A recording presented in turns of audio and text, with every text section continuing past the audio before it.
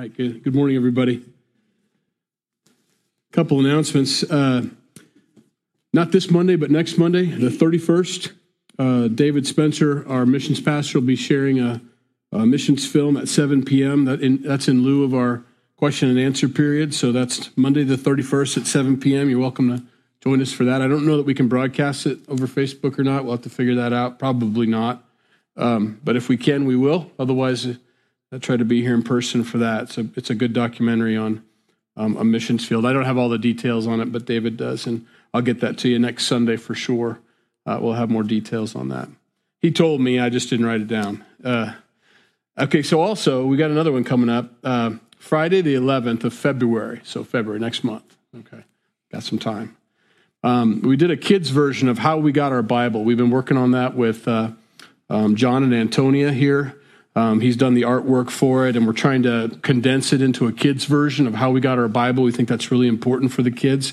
And so there's flyers back there. All the drawings and all the cartoons are all done by John, and it's a work in progress. We encourage the kids ages 8 to 18 are welcome, and then parents to join them and all that and sit through it and watch it and go through this little seminar on How We Got Our Bible. And I think it'll be good. And we may tweak it a little bit after our first time doing it. I'm sure there's some things that could improve, but as far as we can tell by looking at it from the outside before it's even happened, and you know how that goes, it looks pretty good. So anyway, How We Got Our Bible. And that's going to be February 11th at 7 p.m. So join us for that if you can. And we have flyers out there you can grab. All right.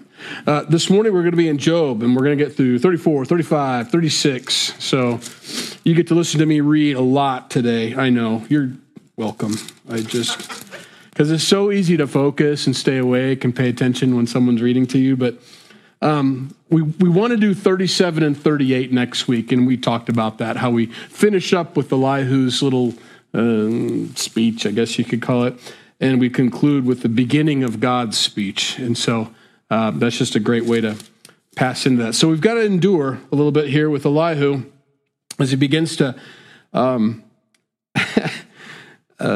try to get Job to admit it, and that's all these guys have been doing the whole time, just trying to get Job to admit it.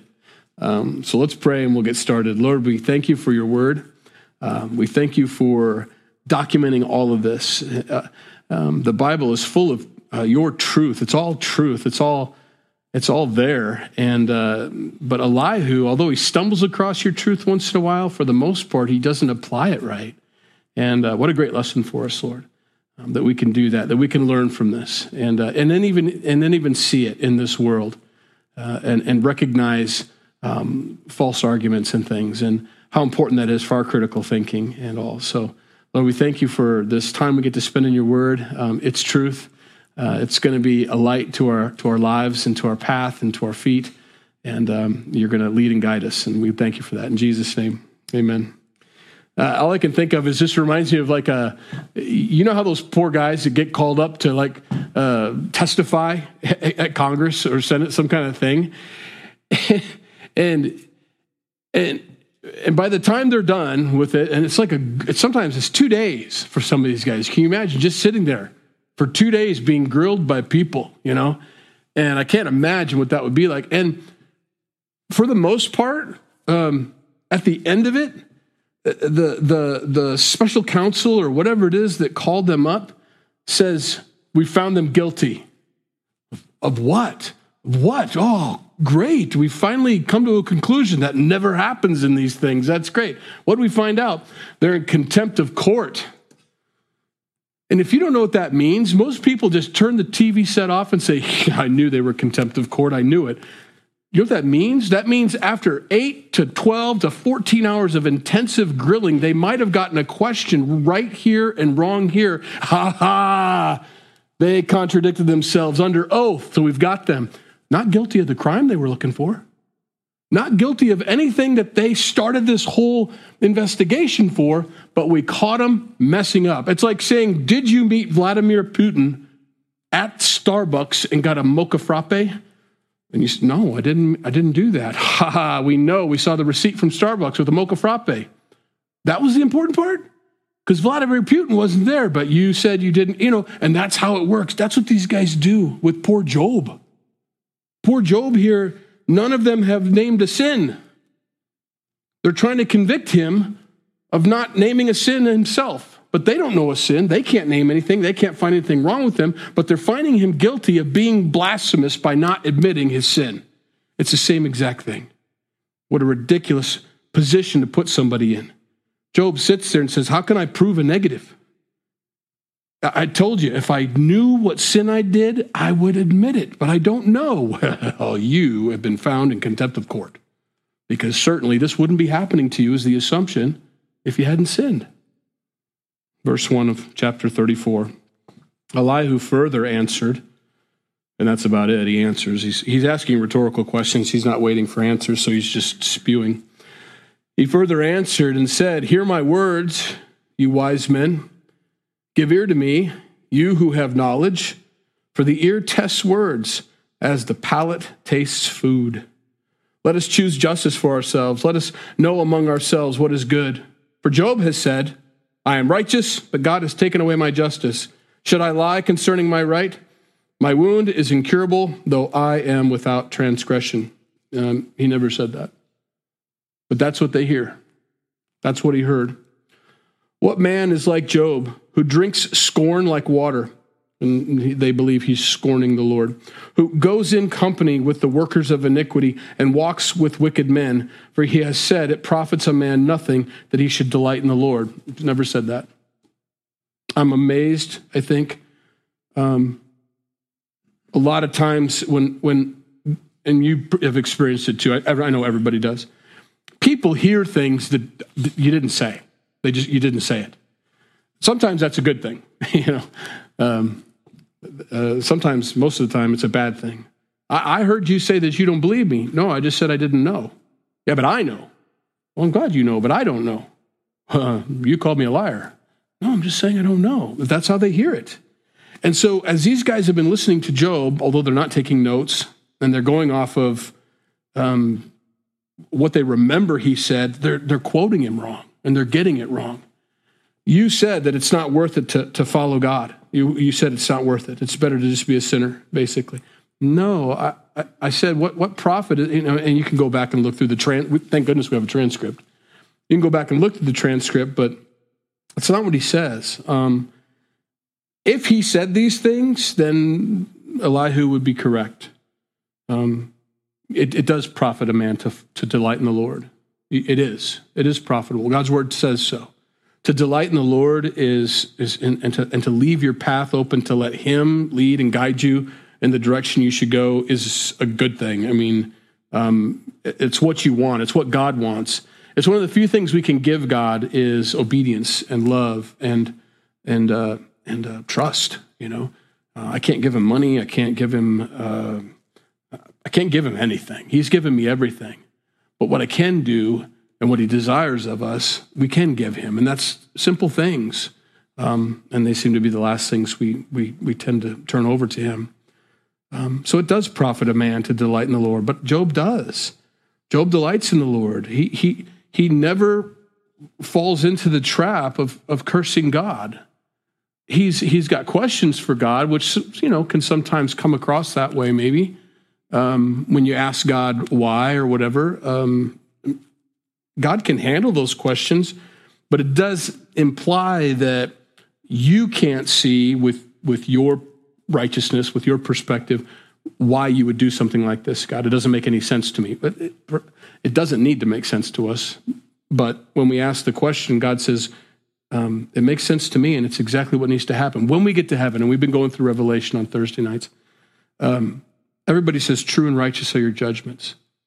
When we get full knowledge, when we get perfect knowledge, when we stand with him and look down at everything and see everything the way he sees it, when we're known, or when we know like we're known, is another section of scripture that describes that in Corinthians. When we know, just like God knows us, the hairs on our head, all that, the days fashioned for us, all those things. When we know him the way he knows us, oh my goodness. All we're going to say is true and righteous are your judgments. Everything you ever did was perfect and exactly the way it should have been. You couldn't have done it any other way. You shouldn't have done it any other way. That'll be our response. Very important. And that's how I come to Scripture. I come to Scripture that way. And everything he says, everything he does is perfect and right and correct. And so it does make sense it does profit a man to delight in God first. It's so important. And sometimes we forget just to do that, just to delight in him. I delight in God. I delight in him. I use his word to change my life. I let him, I come in, change me, do whatever you want to do. We prayed that. I use his word to direct my life. I use his word to help other people, a lot. But sometimes it's just nice just to delight in him, in all those things, but just to delight in the Lord. And that's one of the problems with one of the churches in the book of Revelation, chapters 2 and 3. It says you just forgot your first love. Not your first duty, not your first truth, not your first moment with God, but just loving him, for who he is and what he's done and how he thinks about you. You've never experienced anything like that. What salvation is this? What love is this? In verse 10, therefore listen to me, Elihu says. I'm always worried about people that says, listen. If it's important, I'll listen to you. If it's not, no, I'm not gonna. Therefore listen to me, you men of understanding. Far be it from God to do wickedness, and from the Almighty to commit iniquity. For he repays man according to his work, and makes man to find a reward according to his way. It's true. I think God does, maybe not reward us the way we think he's supposed to reward us every time, but he does. It is rewarding to be obedient to God. It always has been. That's true. God doesn't do wickedly. Surely God will never do wickedly, nor will the Almighty pervert justice. Who gave him charge over the earth? Nobody. It's his. Or who appointed him over the whole world? Nobody. He did. It's his. If he should set his heart on it, if he should gather to himself his spirit and his breath, all flesh would perish together and man would return to dust. And that's true. I believe every breath of life that we have is his. When he breathed into Adam and brought him to life, we have that. And he's the one that makes my heart pump. I don't. It's involuntary. It just takes, I'm so glad that it does. For most of us, for most of the time. And when it stops, boy, you know it. Or when it's not working like it's supposed to, boy, you know it. And that's just parts breaking down. There's nothing, that's not like you're in sin or anything. It's just the thing he has going, the thing he created to just kind of go by itself, sometimes doesn't work like it's supposed to. But if God should decide to pull his life, basically his breath from this earth, and we'd all stop. That's noble to say that.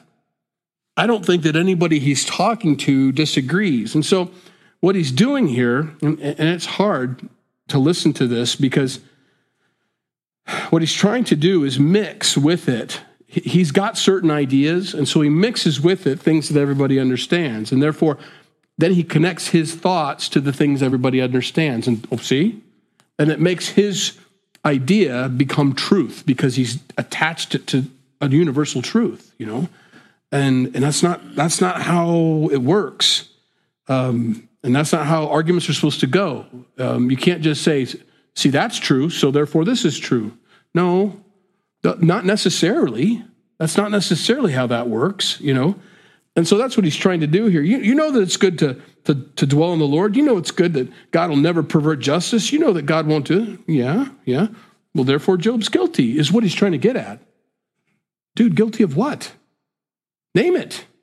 Let's have a trial. How can you have a trial without charges? That's the whole point. They're having a trial against Job, and they don't know what to charge him with. They just know. And oh my goodness, how many times have we gone through that over the last few years? We don't know what happened. We don't know if anything happened, but we're pretty sure something happened. So we're going to hire an every time I hear that come out of that East Coast over there, we're going to get a special counsel. Oh, no. For what? For what? If you don't know yet, it's hopeless. And it is, but I was hoping God. If he should set his heart on it and gather himself together, we'd all perish. We'd all turn back into dust. If you have understanding, hear this. Listen to the sound of my words. Should one who hates justice govern? Will you condemn him who is most just? Is it fitting to say to a king, you are worthless, and to nobles, you are wicked? He never said that. Yet he is not partial to princes, nor does he regard the rich more than the poor. I'm pretty sure one of these three guys has already said that. You wouldn't be poor if you weren't walking with God, or if you were walking with God. You know, the rich people get, for so far what I've heard from them is the healthy people, they're living right. And the sick people, they're not living right. The poor people, I mean, that is the whole point that they're sitting here with Job is now you're poor. See, God's mad at you because poor people means God's mad at you to their wisdom. You see, you're sick. That means God's mad at you. You know, you must have did something. And so they go through these charges with him, and then they go on and say stuff like this. God doesn't care about who's poor and rich. Then what has happened here, and why are we sitting here? What's the point of this? I'm amazed that they can't hear themselves. Nor does he regard the rich more than the poor, for they are all the work of his hands. That's true, including Job. In a moment they die, in the middle of the night. The people are shaken and pass away. The mighty are taken away without a hand. That's true. The mighty die just like the weak people die. For his eyes are on the ways of man, and he sees all his steps. There is no darkness nor shadow of death where the workers of iniquity may hide themselves. All true. You can't hide yourself from God. God knows all, sees all. There's no place that you can sin without him knowing about it. That's absolutely true. For he need not further consider a man that he should go before God in judgment. He breaks in pieces mighty men without inquiry and sets others in their place.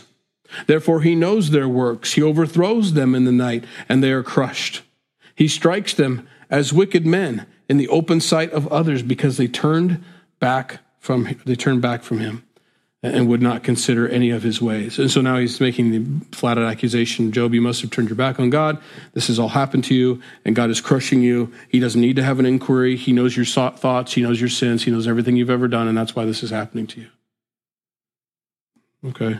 I mean, how does Job argue against that? Well, that's your opinion.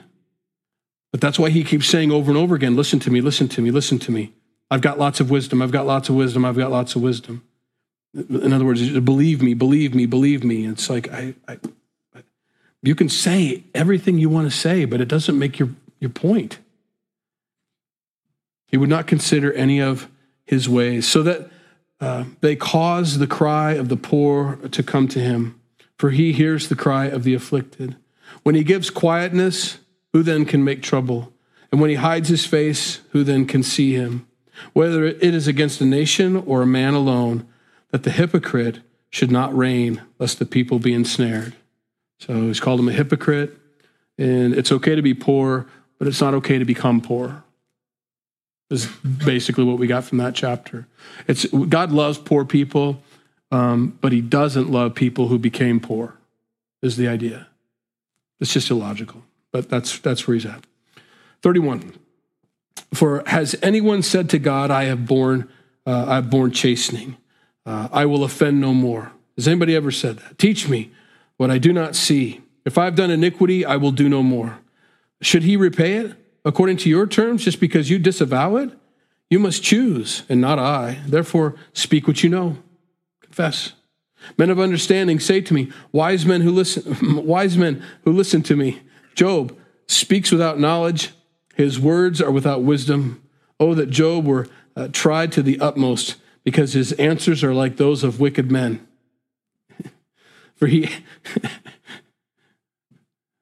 I don't mean to laugh. I know you guys are like, just get on with it. I get it too. I mean, I just have to stop though. In other words, everybody in prison's innocent, right? You just ask them, right? I didn't do it, right? But if I say, and it's true, I didn't do it, I'm answering like the wicked men. It's what he just said. Well, you're just like the prisoners. They all say they didn't do it too. Well, then how do I win this? How do I win this if I'm innocent? You know? For he adds rebellion to his sin.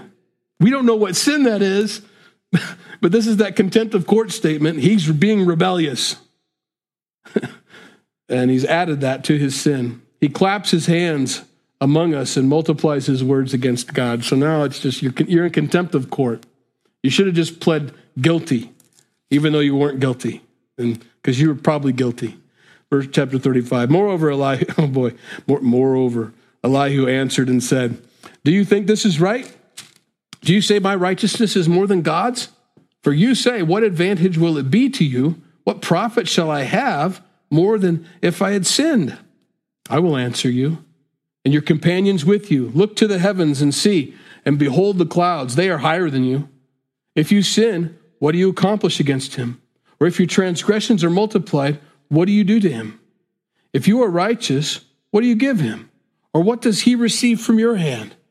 Your wickedness affects a man such as you, and your righteousness a son of man. So I guess I don't even understand this question, except that if you are so righteous, what do you offer God?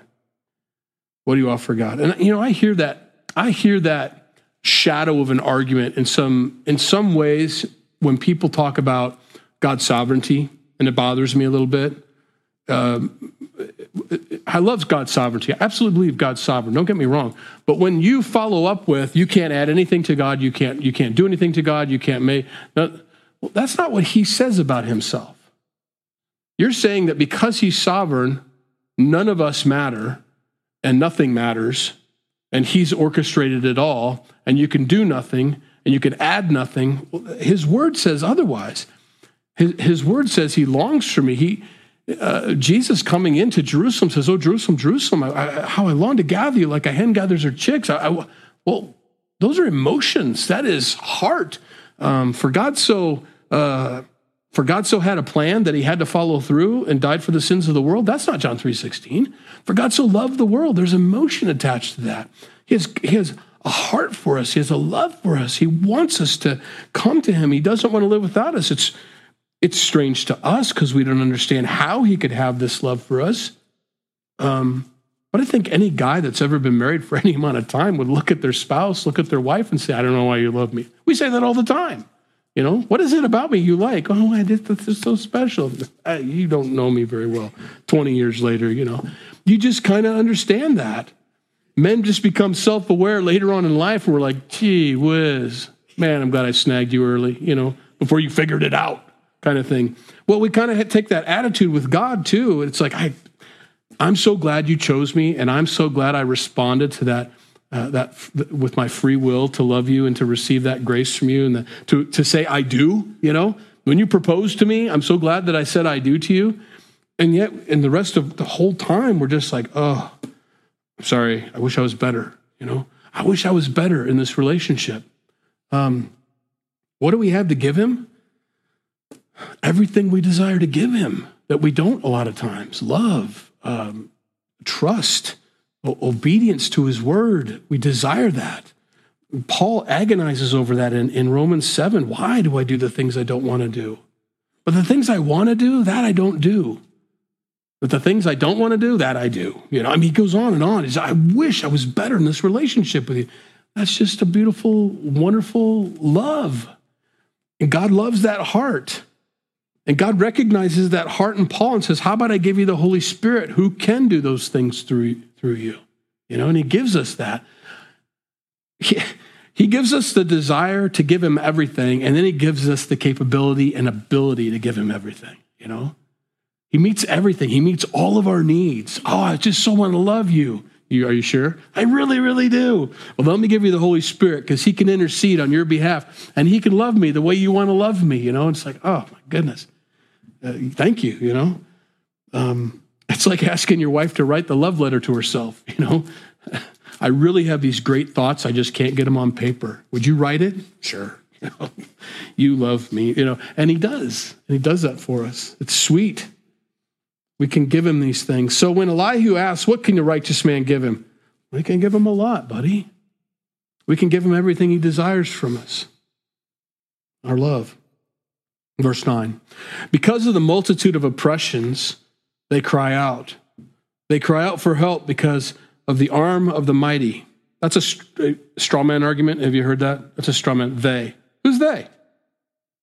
Who are they? Why are they not sitting here saying, yeah, I'm glad this happened to Job because the other day I was in his field and I was trying to glean and he just kicked me right in the rear end and kicked me out of his field. And that's by law.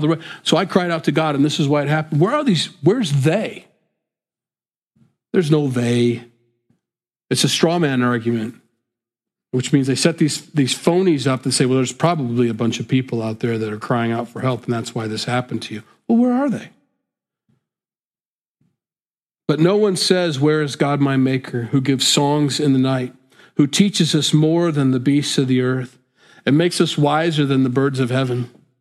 There they cry out, but he does not answer because of the pride of evil men. Surely God will not listen to empty talk, nor will the Almighty regard it. Although you say you do not see him, yet justice is before him, and you must wait for him. And now because he is not punished in his anger, nor taken much notice of folly, therefore Job opens his mouth in vain. He multiplies words without knowledge. It is a threat. It is a danger when we, with many words, transgression is unavoidable. That's true. I think that's true. The more we talk, I think that's why people that teach the Bible are held to a stricter judgment.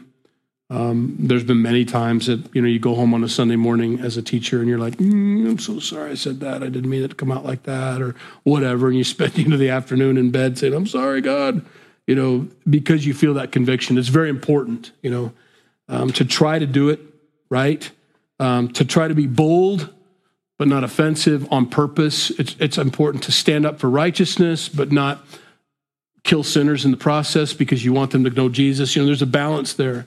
And if you're filled with the Holy Spirit and full of love, and the gift of teaching is in operation, usually goes pretty well. It's only when the flesh rises up in the teacher that it really gets kind of sketchy, kind of thing. And that happens. And you gotta give yourself grace and move on and keep going. Or else you'd all be paralyzed. We'd all be paralyzed. Well, that's the idea here. God gives us wisdom, and it's a beautiful thing, more than the birds and the beasts of the air. I mean, you can study, like it says in Romans, you can see the natural attributes of God and everything out there in all creation. That's wonderful. But there is a person. There's a person who meets us. There's a person who gives us wisdom, and many of you have experienced this. Hopefully all of you have at one point or another. And it doesn't have to be some grand revelation, like, oh my goodness, I can see the end of the universe or something like that. It doesn't have to be that big. It can be as simple as, I don't know how to do this task. You can look at your house and say, I have no idea how to organize this place. I don't even know where to start. I'm going to pray about it, and God can give you a vision for it or wisdom for something like that. Or I don't know how to take a carburetor apart, or I don't know how to put a carburetor back together is usually my prayer. I got it apart. That was easy. I think I'm missing some, or I got extra pieces or whatever. God can come in and do that. He can give us wisdom. He can give us songs in the night, something that you didn't come up with, something that you didn't hear from somebody else, but it comes directly from God to you. It's a wonderful thing. Now, I say that out loud, not because I want everybody to, I do want you to remember those things, but if nobody's ever experienced that before, I want you to. I want you to know that's available, that that's there, that that's possible, that this is the kind of God we serve, that he does step into your life and give you information that you didn't get anywhere but from him. And it's amazing. Those moments are amazing. They're not all the time, but there are times when he gives you a song, so to speak. It can be just a time of refreshing with him, just kind of feeling peace and contentment when you've been anxious and worried about certain things. And all of a sudden you're like, oh, I just feel like I'm just relaxed today. That's the Lord. It's kind of a wonderful moment with him. But he can also give you those answers that you desire too. Do you have burning questions? I think we forget sometimes that we can bring those to God. Just simple burning questions. God, I don't understand this. Teach me. Simple prayers like that. And God will step in and say, absolutely. Anybody that lacks wisdom, you ask, I'm going to give it to you, and I'm going to blow you. I'm overflowing with wisdom. God's got he knows everything. And if you just ask him about these things, anything, he loves those conversations. As a dad, you love it when your kids say, finally, you've been waiting for this. I don't know what I'm doing. Can you help me? Yes, I know you don't know what you're doing. I'd be glad to help you, kind of thing. And when you come to God and say, I don't know what I'm doing. Can you help me? He's like, more gracious than I am with my kids, but I would love to help you. I desire to help you. I want to give you information and wisdom. I'm glad you're using me as a resource. This is great. Now listen, here we go. Now, he multiplies words without knowledge. Ironic, Elihu says that as he gives us 5 chapters of drivel. Chapter 36. Elihu also proceeded. It's funny how every chapter they're just trying to make it sound better. Verse 34, or chapter 34, Elihu further. Chapter 35, moreover, Elihu. And then finally 36, Elihu also proceeded. They're finding nice ways of saying, and he never stopped talking. Bear with me a little, and I will show you that there are yet words to speak on God's behalf. Ho, ho, ho, ho. You got to be careful when you step into that position. There, let me talk to you on God's behalf. I got this, God. I'm going to speak on God's behalf. Oh, that's a sure way to stick your foot in your mouth. I will fetch my knowledge from afar. I will ascribe righteousness to my Maker, for truly my words are not false. One who is perfect in knowledge is with you. I hope he's talking about God when he says that. He does capitalize the word one, so I'm hoping he's talking about the Lord. But he is saying what I've heard so many times Christians say. I mean, not all the time, but I've heard it a lot, probably 10 times in my walk with the Lord. Thus saith the Lord. As if I'm supposed to just perk up and do whatever the next things that come out of their mouth is. Thus saith the Lord. So set aside critical thinking, set aside my own prayer life, what God has shown me already. You're saying, thus saith the Lord, therefore I don't judge it. I just accept whatever you have to say. Come on. And that's what he's saying. I'm going to ascribe righteousness to my Maker. Truly my words are not false. One who is perfect in knowledge is with you. I'm going to speak on behalf of God. Behold, God is mighty. Well, so far, so good. But despises no one. Well, he loves people, but he despises sin. And actually, in one part of Scripture, it says he despises the sinner. We say that a lot, and I do too. I think I've been guilty of this, is God loves the sinner but hates the sin. And yet a couple times in Scripture he says, I don't like the sinner either. They bother me, And what he means by that, if you read it in context, is this is a person who's going to perpetually sin. They have no repentance in their future. They're just going to, I don't like that because they do nothing but harm everybody else around them. So you can see why he says it. He's not saying that he doesn't want them saved. He doesn't desire the death of the wicked, and yet he's willing to call them wicked, And so, yes, I mean, I'm sure he loved Hitler, but I think he despised him too at the same time for murdering so many people, and Mao and Stalin and Lenin and on and on and on. These are people that weren't great. We wanted them to repent, but they never did. And so there is that. So behold, God is mighty, but despises no one. I don't know that it's true.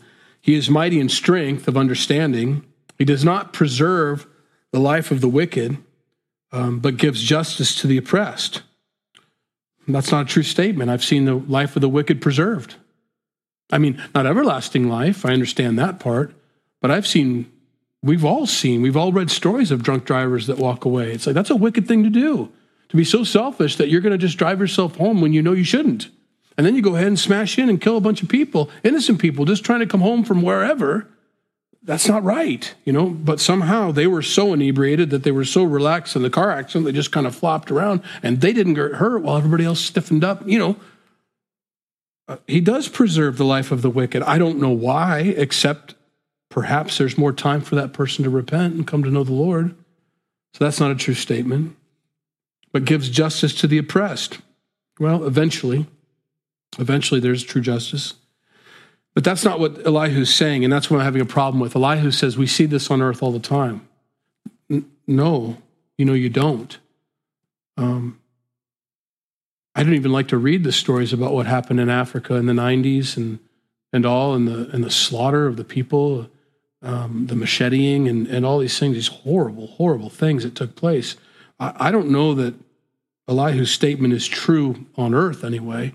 Eventually there's justice for sure. But he doesn't necessarily give justice to the oppressed while they're alive, because that's where martyrs come from. He does not withdraw his eyes from the righteous, but they are on the throne with kings, for he has seated them forever, and they are exalted. And if they are bound in fetters, held in the cords of affliction, then he tells them their work and their transgressions. There it is. Again, if you were a guiltless, righteous king, you'd still be on the throne, Job. But because you're bound in fetters and the cords of affliction, he's going to let you know what your sins are. That's why you are. Well, that doesn't match up with my king and our king, right? Doesn't line up with Jesus. Of course, he should still be on the throne, but he was volunteered. He was a volunteer also to come down and die on the cross for our sins. And he set that stuff down so that, his authority, his power, and his throne, so that he could come as a boy, as a child, as a baby, and die. And so it's not necessarily true all the time.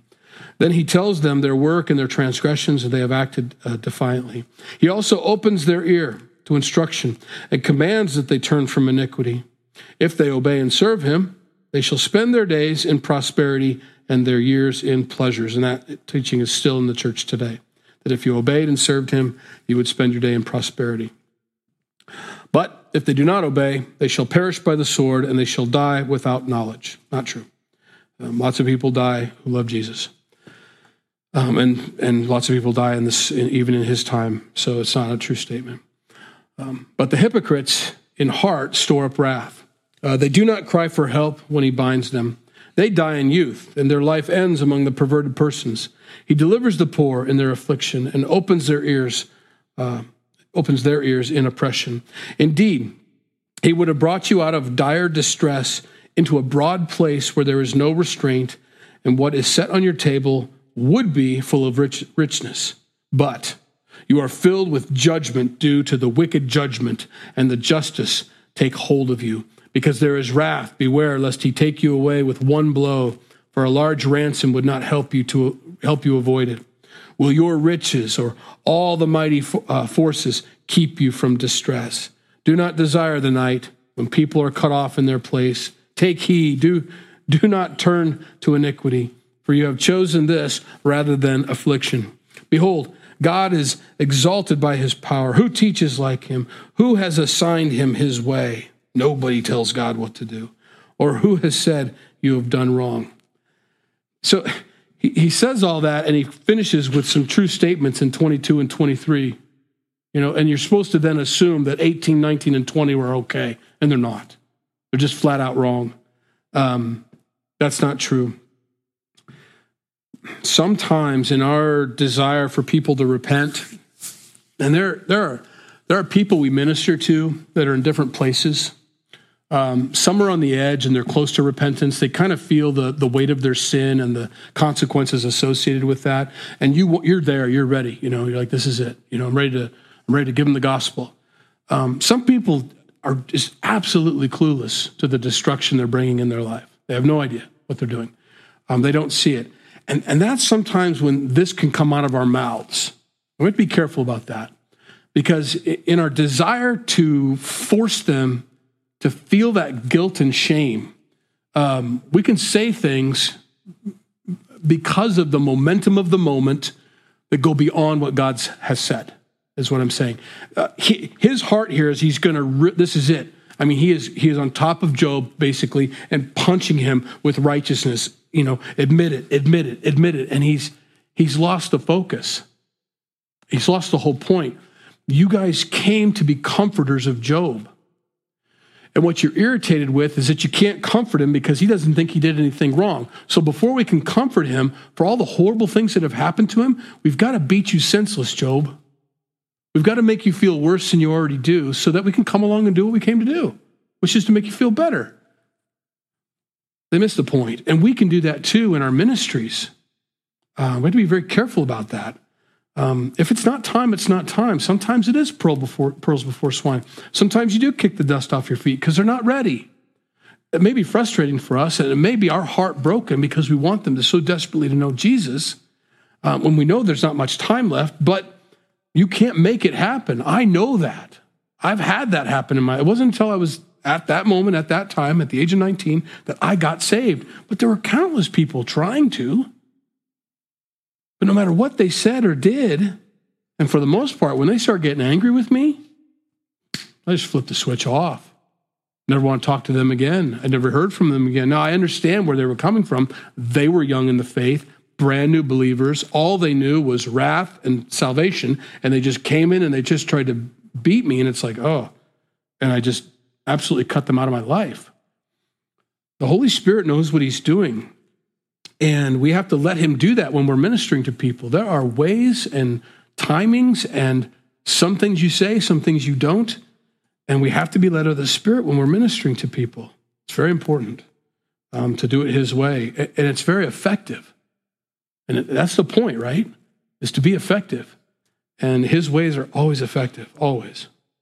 All right, let's wrap this up. Chapter 36, verse 24. Remember to magnify his work, of which men have sung. Everyone has seen it. Men looks on it from afar. Behold, God is great, and we do not know him, nor can the number of his years be discovered. Well, that's true. I mean, I think we can know him, but no, we don't understand his beginning. That's why he's called the Ancient of Days. He's the Alpha and the Omega. He's always been. His name is I Am. No, we don't know your days. For he draws up drops of water, which distill as rain from the mist, which the clouds drop down and pour abundantly on man. Indeed, can anyone understand the spreading of clouds, the thunder from his canopy? Look, he scatters his light upon it and covers the depths of the sea. For by these he judges the peoples. He gives food in abundance. He covers his hand with lightning and commands it to strike. His thunder declares it, the cattle also concerning the rising storm. I don't know why he said that. I've been studying this and I've been looking it over, and I don't know why he concludes with that in this section anyway. His thunder declares it, the cattle also concerning the rising storm. I guess the cattle recognize it when they lay down or something, when a storm's coming, they can see it. And this is where we're going to close today. You did it. 3 chapters of me reading to you. Most of you aren't asleep, and I hope you got it. I mean, I hope you understand it. I hope we get everything we have, because honestly, I'm not looking forward to getting back to Job in 5 or 6 years, to be honest with you. It's not an easy book to teach, and yet it's so necessary for us to go through these long, long moments with this. It is. It is. Let patience have its perfect work. There's a purpose for going through Elihu's entire speech and not just hitting the high points, to listen to it, because you had to listen to it like Job had to listen to it. It's very important that we do these things so that we can get that sense, because when God begins to speak next week, we're all just going to be, and you can tell I'm looking forward to this. I think we all are. It begins to make sense, and he begins to give us answers, and it's so simple. I mean, the God who knows all things takes about 3 or 4 chapters is all to speak, right? When these guys have been going on for 38 chapters now, And when God enters the conversation, it's a beautiful thing. All right, let's pray. Lord, we thank you for your word this morning. We thank you for Job's patience. I can't believe he's been sitting there this whole time listening to you. I would have walked away, but he didn't. He sat and listened, and we're so excited for you to step in next week, to begin to speak, to begin to share.